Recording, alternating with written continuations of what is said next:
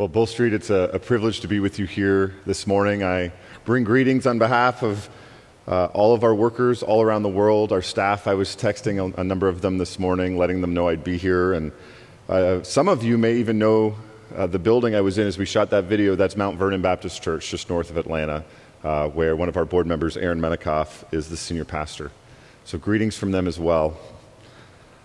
One of my favorite historical missionaries is John Paton. He was born in 1824 in Dumfries, Scotland, and his autobiography continues to inspire Christians today. And its harrowing accounts of his time on the New Hebrides Islands was this series of islands in the southeast of Papua New Guinea. And Paton grew up in a home where he had heard his zealous father pray missionary petitions during times of family worship there. He said his dad poured out his whole soul with tears for the conversion of the heathen world to the service of Jesus. And we all felt as if in the presence of the living Savior.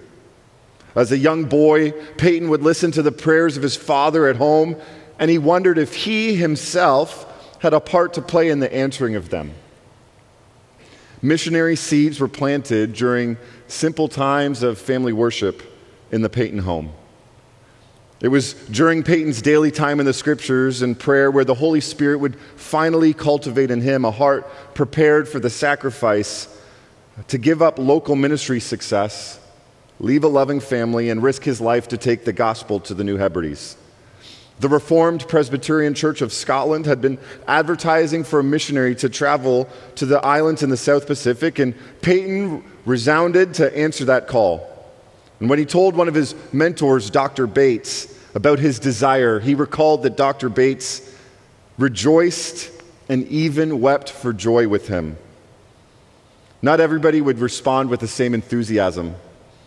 After his conversion, Paton had worked as an evangelist in the hard streets of Glasgow, Scotland. And when he had communicated his call to the foreign mission fields, there were well-meaning individuals who sought to convince him to stay in Glasgow by predicting that the new Christians that he had been discipling in Glasgow would go astray if he left and went somewhere else.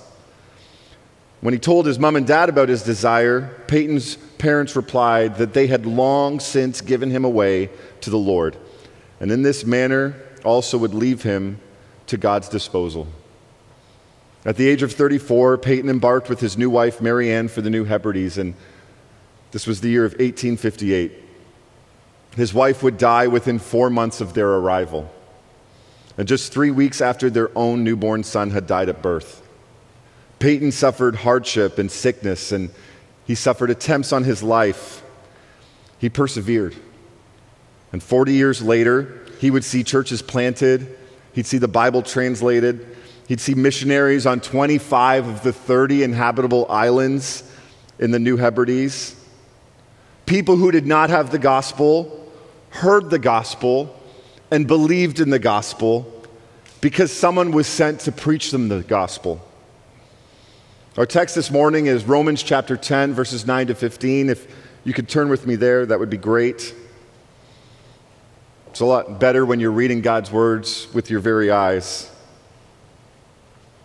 Romans 10, verse 9. Because if you confess with your mouth that Jesus is Lord and believe in your heart that God raised him from the dead, you will be saved. For with the heart one believes and is justified, and with the mouth one confesses and is saved. For the scripture says, everyone who believes in him will not be put to shame. For there is no distinction between Jew and Greek, for the same Lord is Lord of all, bestowing his riches on all who call on him. For everyone who calls on the name of the Lord will be saved. How then will they call on him in whom they've not believed? And how are they to believe in him of whom they've not heard? And how are they to hear without someone preaching? And how are they to preach unless they are sent? As it is written, how beautiful are the feet of those who preach the good news. This is the word of the Lord. I think the main point of this passage is that the gospel is good news for the whole world.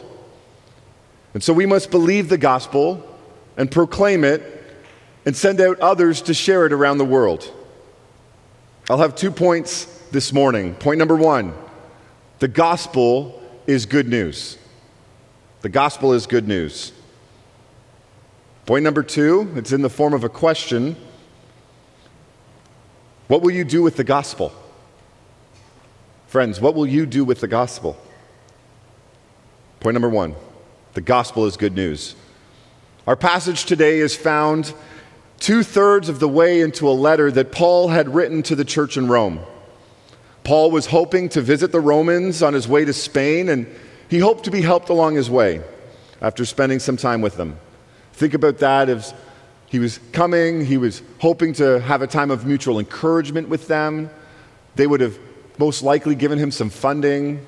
Historians believe he was intending to even pick up a translator to help him with Latin in Spain. He's probably going to eat some good food.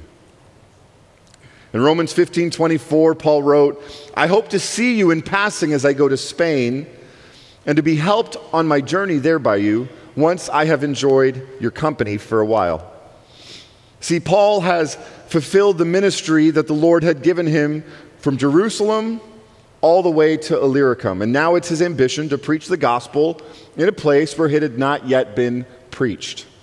He alludes to the unity in the church that the churches in Macedonia and Achaia have as they've been working together to contribute to the needs of the church in Jerusalem. Gentile churches working together to fund the needs of those who were not like them.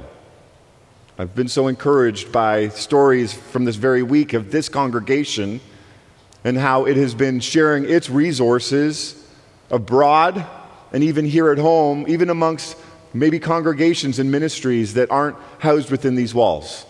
Praise God for that. So Paul's on his way to Jerusalem. He's going to deliver the aid, and once that delivery is made, he's going to reroute through Spain with a stopover for some resourcing and refreshment in Rome. So our context is that this is a missionary support letter of sorts. I think it's the greatest one that's ever been read. Rather than jumping to the ask, which so often happens in missionary support conversations, Paul brilliantly reminds them of the beauty of the gospel. He's reminding them of the gift of the gospel before he asks them to give out of their thanksgiving for the advance of the gospel to a place where it had not been preached. So this morning, my intention is to walk through, in our first point, the beauty of the gospel through the book of Romans. And my prayer is that your heart will rejoice within you as you consider how good the gospel is. Starting in Romans 1, Paul opens the letter by expressing his desire to see the Christians in Rome.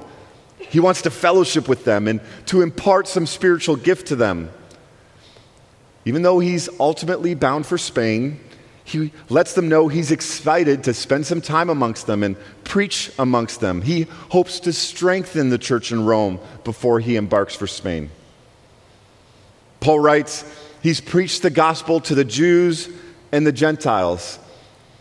He's under obligation to the Greeks, the city folk, and to the barbarians.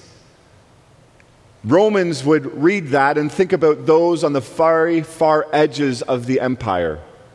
The tall giant men that were super hairy that would fight up against their soldiers. Those places that their kids shuddered about in their nighttime bed stories. Those were the barbarians. He was under obligation to those that lived in the frontier areas and in the known world. And he's not ashamed of the gospel because it's the power of God for salvation. Friends, God's wrath is revealed against ungodliness and unrighteousness. God has shown that he can be known throughout creation. We talked a little bit about this last night. Creation boasts of its creator, and yet man has suppressed the truth. God gave up men to their passions, and they descended further and further into their sin, exchanging the glory of God and the truth about God for lies, and worshiping the creature rather than the Creator. Sinful human beings around the world have been given to unrighteousness and evil, covetousness, malice, full of envy, murder, strife, deceit, maliciousness, gossipers, slanderers, haters of God, insolent, haughty, boastful, inventors of evil. I see some children in the room. Listen to this one. Disobedient to parents. Ooh. Foolish and faithless and heartless and ruthless. Maybe some of those words resound as you are reminded of who you were apart from Christ one day. But Paul writes, don't judge them, reader. Romans 2, because in passing judgment on their sin, you show your knowledge of the very standard that you yourself fail to live by. See, to be righteous by the law, you would have had to keep every single dot and iota of the law. But in breaking the law, you show that your works have no weight at all. No weight at all. You're condemned. Jewish reader, your circumcision means nothing when you've broken the law. True relationship with God is a matter of the heart and not the flesh. Romans 3. So what advantage is the law? Well, Paul writes, through God's law, God revealed his nature. There's an advantage. Through God's law, one is made aware of the realities of their sin. There's another advantage. There's no one righteous, not Jew, not Gentile. All have sinned and fallen short of the glory of God. Justification, to be declared righteous, is not an outward action. Justification is a matter of the heart. Romans 4. Well, what about Abraham? Well, if he was justified by his works, he'd have something to boast about, wouldn't he? But Abraham wasn't justified by his works. He was justified by his faith. Abraham was counted righteous before his circumcision. He was justified by his faith and not by his works, including his circumcision. He believed God's promise that he would be the father of many nations. It wasn't through the law that the nations would ultimately be blessed. It was by righteousness through faith. Simply, Abraham believed what God promised. Just as Abraham's faith in the promise of God was counted to him as righteousness, so will our trust in the power of God lead to our salvation. Our trust in the promise of God for our salvation.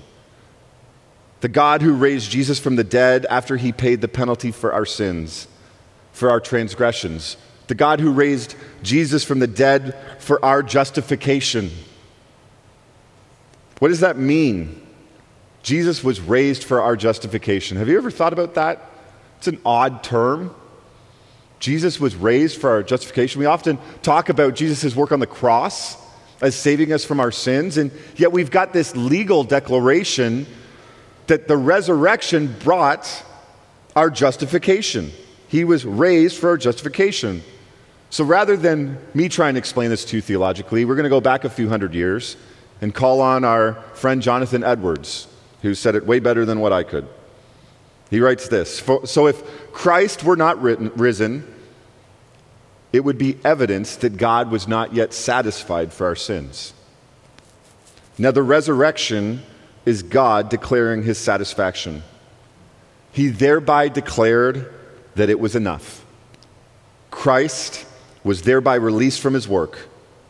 Christ, as he was mediator, is thereby justified. Friends, let me be very, very clear with you. Jesus was declared righteous because of his own righteousness. Our justification is different.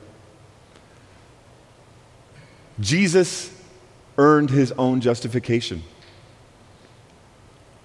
We did not earn ours. Jesus earned our justification for us. Romans 5. We have been declared righteous, justified through Jesus Christ. Christian, we stand righteous before a holy God because of Jesus.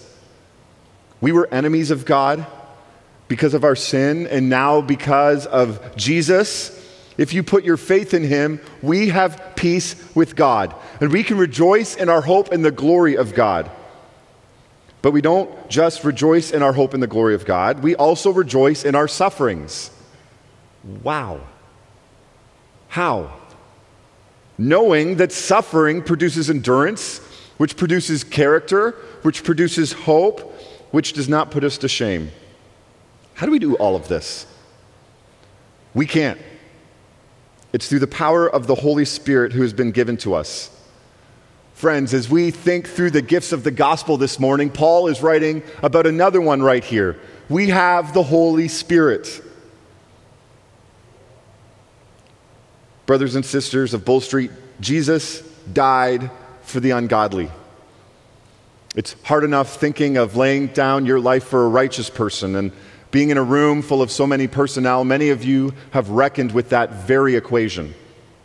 That's a hard enough sacrifice. It's hard to think about laying yourselves down for others, even a good person. But get a load of this. God loved us so much that while we were sinners, Christ died for us. And it wasn't that we were just sinners, we were sinners against him. He was the one who was aggrieved by our sins, and yet he died for us. Death came into the world through Adam on one side, and now life came through Jesus Christ. Sin reigned in death. Grace reigns through righteousness that leads to eternal life. Romans 6. Given the power of grace to rule over death and sin, do we continue to sin so that grace may abound? There's this great story that my friend, his name's Tim Watley, he planted a church amongst an unreached language group. It took him 15 years to learn the culture and the language in order to communicate it. People come to Christ, they start teaching them through Scripture, and they're going through the book of Romans. And he tells this story where they finished one night in the end of Romans 5. And about 2 o'clock in the morning, Tim realized he made a mistake because there was a bunch of urgent pounding on the door. And he wearily went to the door and opened it, and it was a number of the tribesmen, elders, and they were super, super concerned. They weren't church elders yet, they were tribesmen elders, and they were super concerned. And they were concerned because of the truth of Romans 5. Grace is so good, how do we keep the people from sinning? If grace is so powerful and our sin brings about grace, how do we keep people from going around and sinning so that grace can abound? And Tim thought to himself, well, the next time I teach Romans 5, I better teach Romans 6, because that's what Paul was anticipating the readers to be asking as he unlaid this doctrine. So do we continue to sin so that grace abounds even more? No. Jesus was raised and walked from his grave. We have been raised from our sin, and as Christians, we now walk in righteousness. We are dead to sin. You can't be 99% dead.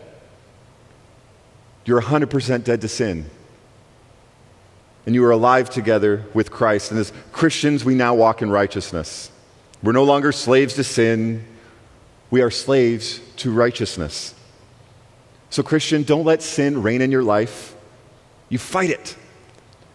You live your life as somebody who has been brought from death to life. You once lived in impurity and unrighteousness. Your sins led to more sins. And now freed from your sin and justified, your righteousness leads to justification, leads to sanctification, and your sanctification leads to eternal life. which is a free gift offered to you through Jesus Christ. Man, grace is so good. Romans 7. So is the law bad? No, Paul writes. It's useful in showing the fruit of unrighteousness. The law isn't the problem. Our sinful flesh is the problem. We're still tempted to daily wage war against our flesh. We are so wretched in our sinful flesh. Who can save us from this body of death? Romans 8. Jesus. Jesus can save us. He fulfills the righteous requirements of the law on our behalf. And so as Christians, the Spirit of God that raised Jesus from the dead now lives in us.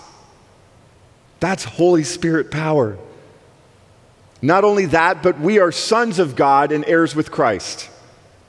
Friends, we were enemies of God, and Jesus died for us. We were caught in our trespasses, and he saved us. We have been declared righteous. We have read about sanctification. We've already touched on eternal life.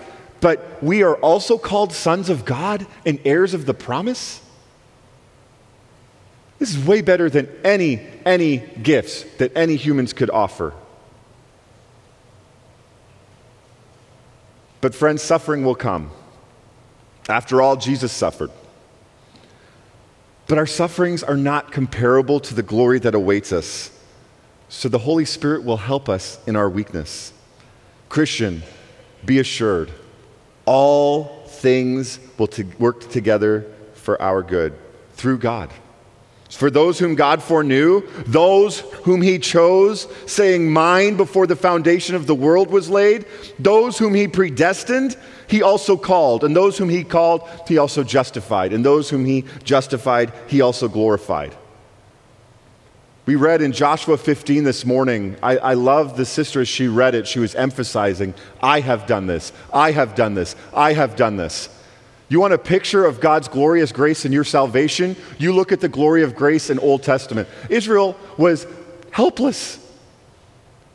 They couldn't even walk straight for a few days before falling back into rejection. And look at the faithfulness of God all throughout the pages of the Old Testament. That is our God. All of the suffering in these mortal bodies, all of our fighting in our sinful flesh, one day, Christian, gone. No more. If God is for us, who can stand against us? Nothing. Christian, I don't know where you are today. I don't know how discouraged you are. I don't know how lonely you are. I don't know how tired you are as you fight sinful flesh. I don't know what circumstances that you find yourself in right now. But listen, nothing can separate you from God's love. Not tribulation, not distress, not persecution, not nakedness, not sword, not death, not angels, nor demons, nor rulers. And then Paul, as if he hasn't described anything, he just wants to make it abundantly clear, nothing in all creation can separate you from God's love. Power. Romans 9. Paul now pivots to his heart for Israel. Again, we read about it this morning. They had adoption, the glory of God, the glory of being the chosen people, the law and the worship and the promises.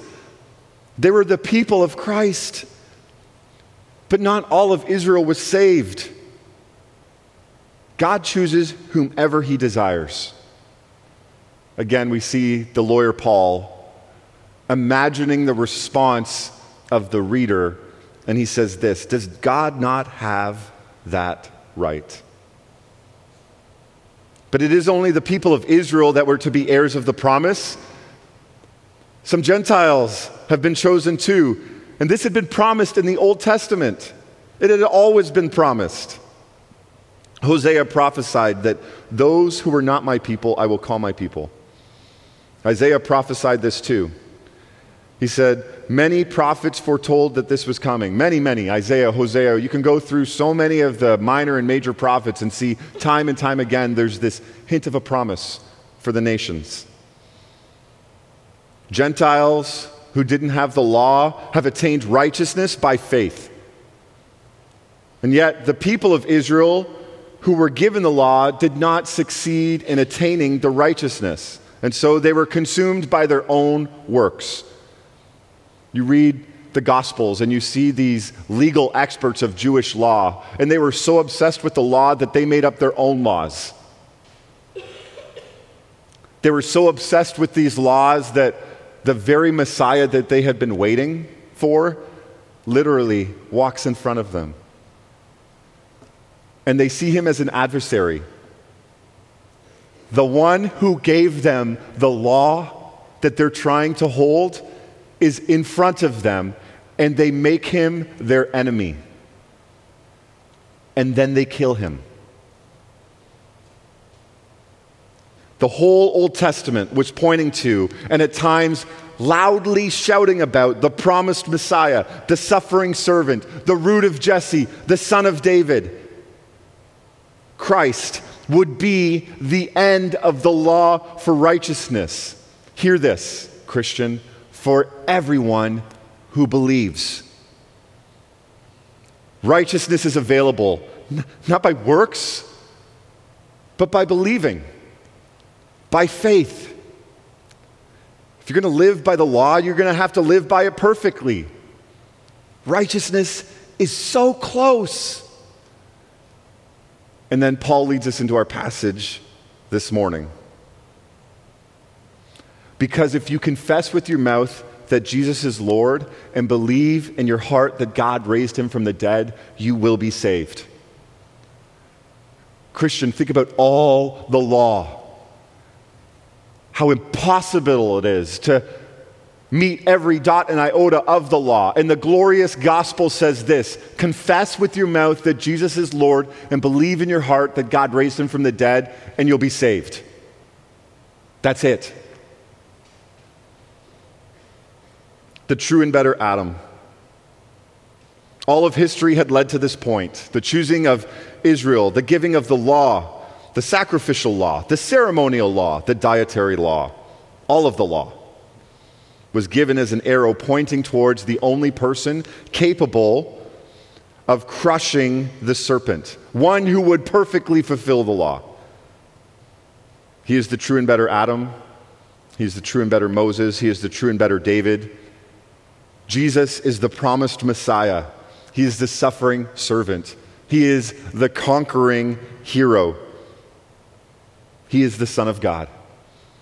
And God loved us so much that he gave his one and only Son, that whosoever believes in him will not perish but have eternal life. The Son of God lived a perfect life and died to pay a perfect sacrifice and completely satisfy the wrath of God, so that we could be saved from our sins. So confess him as Lord with your mouth and believe in your heart that God raised him from the dead, and you will be saved. Look again at chapter 10, verse 10. For with the heart one believes and is justified, and with the mouth one confesses and is saved. If we aren't careful, our sinful flesh, always looking to take the credit that it doesn't deserve, will say something like, "Aha! I believed! There it is! I put my faith in Christ." Friends, with all due respect, dead people can't bring themselves back to life. Ephesians 2 tells us that we were dead in the trespasses and sins in which we once walked, following the course of the world, following the prince of the power of the air, the spirit that is now at work in the sons of disobedience, among whom we all once lived in the passions of our flesh, carrying out the desires of our body and mind, and were by nature children of wrath. And Paul wrote to the Ephesians, "But God, being rich in mercy, because of the great love with which he loved us, even while we were dead in our trespasses, made us alive together with Christ." He's the actor. My phone is about to die. I was thinking about this illustration as thinking about what do I do if my phone dies? I didn't even think about plugging it in this morning. That would have been a smart thing to do. But you know what? My phone could be dead right now. My phone cannot charge itself. It needs an outside operator to come and plug it in and bring it back to life. A dead person in an ER room cannot grab the paddles and shock their heart and bring themselves back to life. Christian, your very faith was given to you as a gift because you were dead in your trespasses and God placed his affections on you and breathed life into your heart and you believed and put your faith in him. Don't take credit for things that God has done. So your heart was transplanted with a new heart. You believed in your heart and you were justified and declared righteous. And your formerly lying and stammering tongue confessed Jesus is Lord. And you were saved. Everyone who calls on the name of the Lord will be saved. What good news! That's the meaning of gospel, the good news. It's the best news ever. That brings me to my second point. Friends, now that we've gloried in this gospel together, a little bit of a sidestep here. If you don't believe what I've just said, would you trust Jesus? Would you put your faith in him? Would you confess him as Lord? Maybe you were here to watch your friend be baptized this morning and he's shared the gospel with you before and here you are hearing it again. All it takes is believing and confessing. You can do that right now. Christians, what will we do with the gospel? What will we do with the gospel? Maybe, as you've listened this morning, you can resonate with the futility of a works-based righteousness. You're at the end of your rope. You realize you can't save yourself. And you're tired, and you're weary, and you're worn, and you've chased after the world, and you found out all it is over-promises and under-deliveries.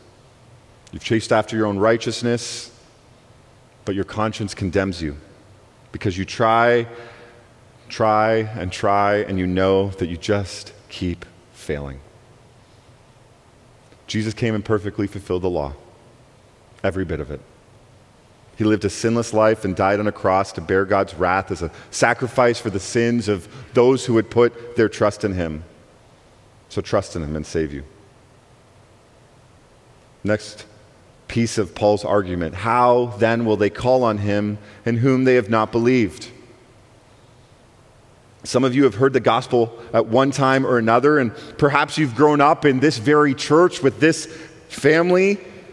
Maybe you've heard the gospel many times, but if you're honest with yourself, you're trying to reach a certain level of righteous behavior because you think that that's what God requires of you before he'll accept you. Oh, if I only make it to church every Sunday morning, then I'm ready. If I do all the right things and forsake all the wrong things, then I'm ready. If my actions are more moral, or I think of myself and get to a better standard of the general population of those around me, then I'm ready. If only my life looks like something, God will be pleased to adopt me. Sister, I'm so encouraged by adoption ministries. So thankful for your work in the gospel. Adoption is such a beautiful picture of the gospel. You so beautifully told stories this morning of little kids being brought into families and adopted. And the beauty of adoption is this: those little children have no means to make themselves acceptable to the family that adopts them. A family reaches out to an adoption center and says, I want to adopt a child. And that, through a legal transaction, that child is brought into that family, and that mom and dad say, mine. They're mine. Because of the love of the parent for that child. Adoption is so wonderful. Friend, if you're trying to just get to that standard where you think you're good enough for God to adopt you into his family, you do not understand adoption. You will never, ever, ever meet the standard of the righteous requirement of the law. That's the bad news. And the good news is that if you put your faith in Jesus Christ, you will not only be saved from the penalty of your sin, you will be counted righteous with God. When Jesus was raised from the dead, God was declaring his satisfaction in his Son. He was saying, the debt's been paid. And a voice, the same voice that declared, this is my Son of whom I'm well pleased, as Jesus was baptized, that same voice, as Jesus was being raised from the dead, was saying, this is my Son, and of his sacrifice I am well pleased. Perfect, spotless righteousness is available if you put your faith and trust in Jesus.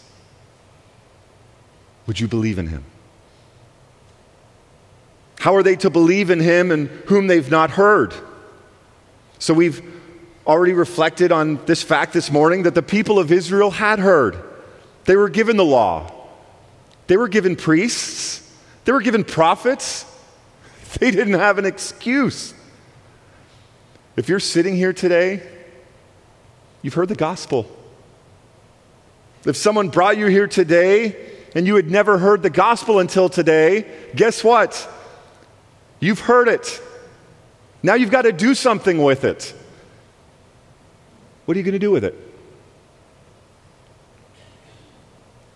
Paul so wisely moves on to consider, what about those who have never heard the gospel? So some statistics estimate that there are over 3 billion people who currently don't have access to the gospel. They don't have a Christian in their life. Not one. There isn't a church in their neighborhood. Most of them don't have the Bible in their language. Think about the glories of grace that I just talked about. Think about the songs that we've just sung this morning. Carl Henry wrote, "It's good news, the gospel, only if it gets there on time." The old covenant with Israel was replaced with a new covenant when Jesus died and rose from the grave. This new covenant, one in which there's no distinction between Jew and Gentile, offers salvation to anyone who trusts in Jesus Christ. But how would one call on Jesus and believe in him in whom they've never heard? In Acts chapter 1:8, Jesus commands the apostles and to this day the church to take the gospel out there to the furthest reaches of the world. It is good news to salvation to all who would believe. But how do they believe if they don't hear?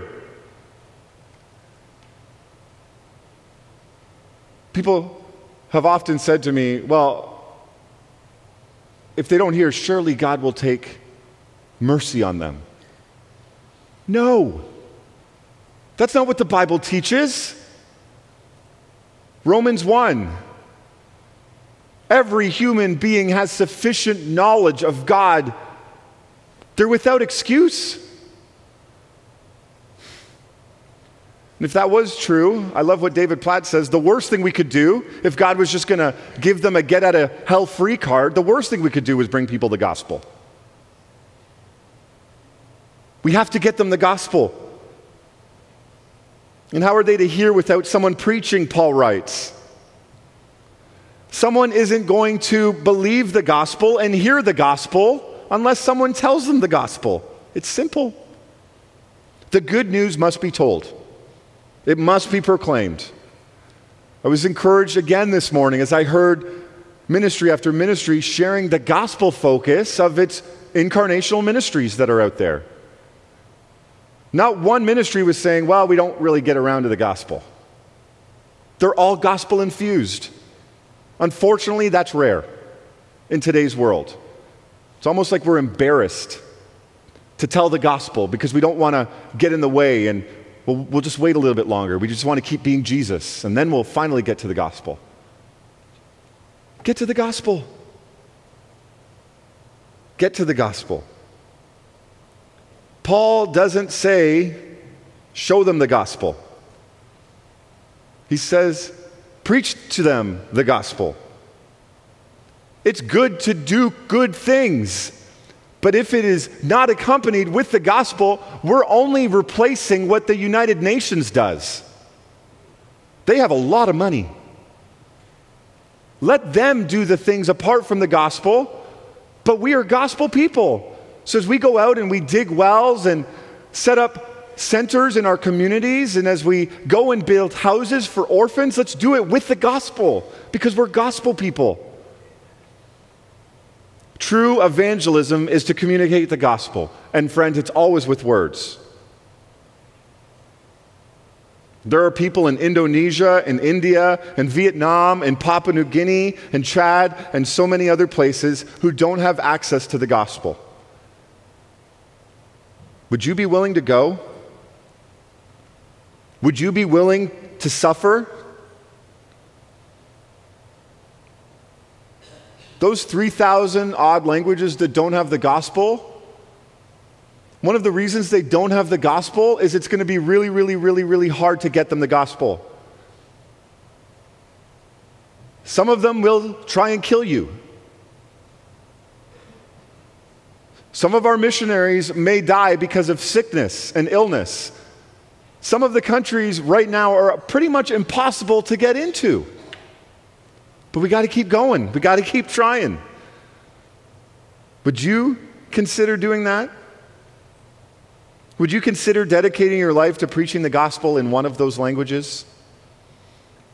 Or perhaps the Lord's placing in your heart a work amongst a place where the Bible is translated, but there's a fledgling church calling out for help.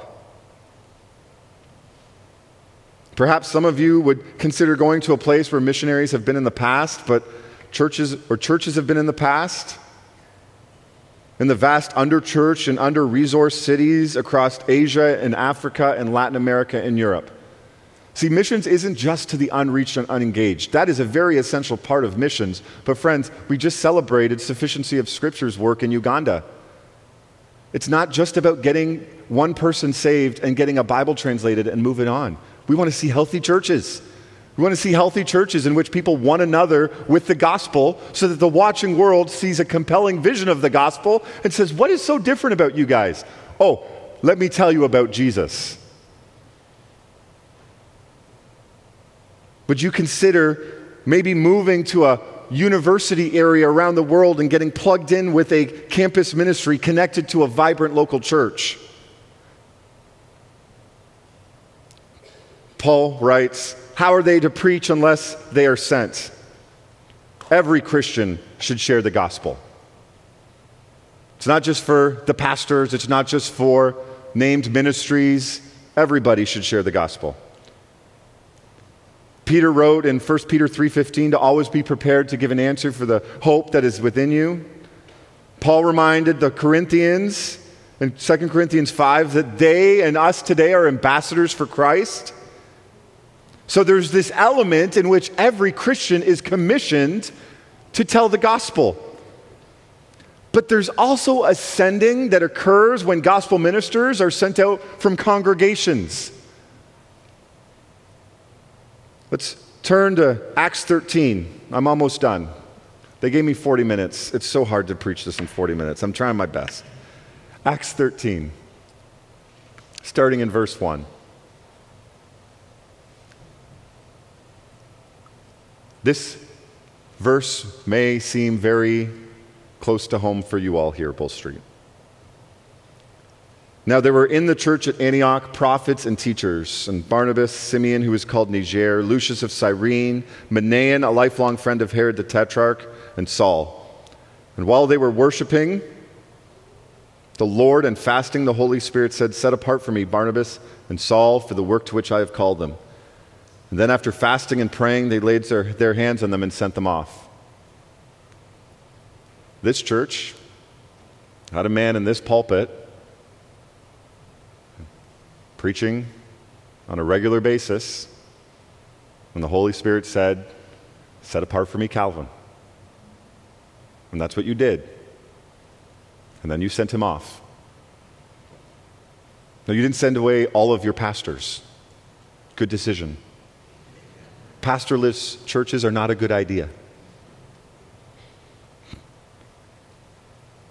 I cannot wait to tell the story of this church as I go around the U.S. and encourage churches to give up some of their best. Your example is astounding.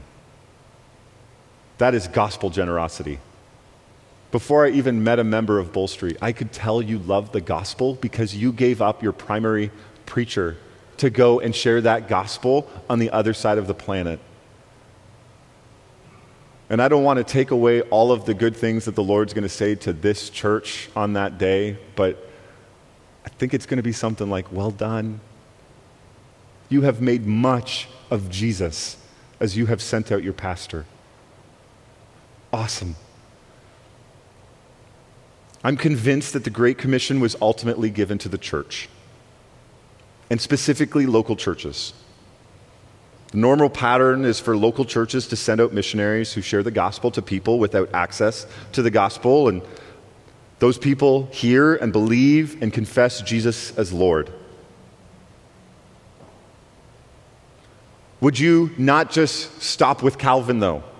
Would you continue this work of raising up pastors and missionaries and sending them out? Parker Moore is a good friend. It's just another example of the generosity of this church, especially in a time like this when you're looking for a pastor.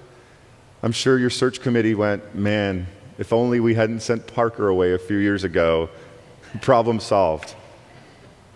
Double generosity. God will provide. Perhaps some of you have the financial means to support missions work. And like Gaius in 3 John, you would do well to send others in a manner worthy of the Lord. What does that mean? It's not an accident that I picked this text for this week for your church. Because part of my task that I've been given is to encourage you to consider the next 6 weeks the offering that your church is bringing together for the gospel.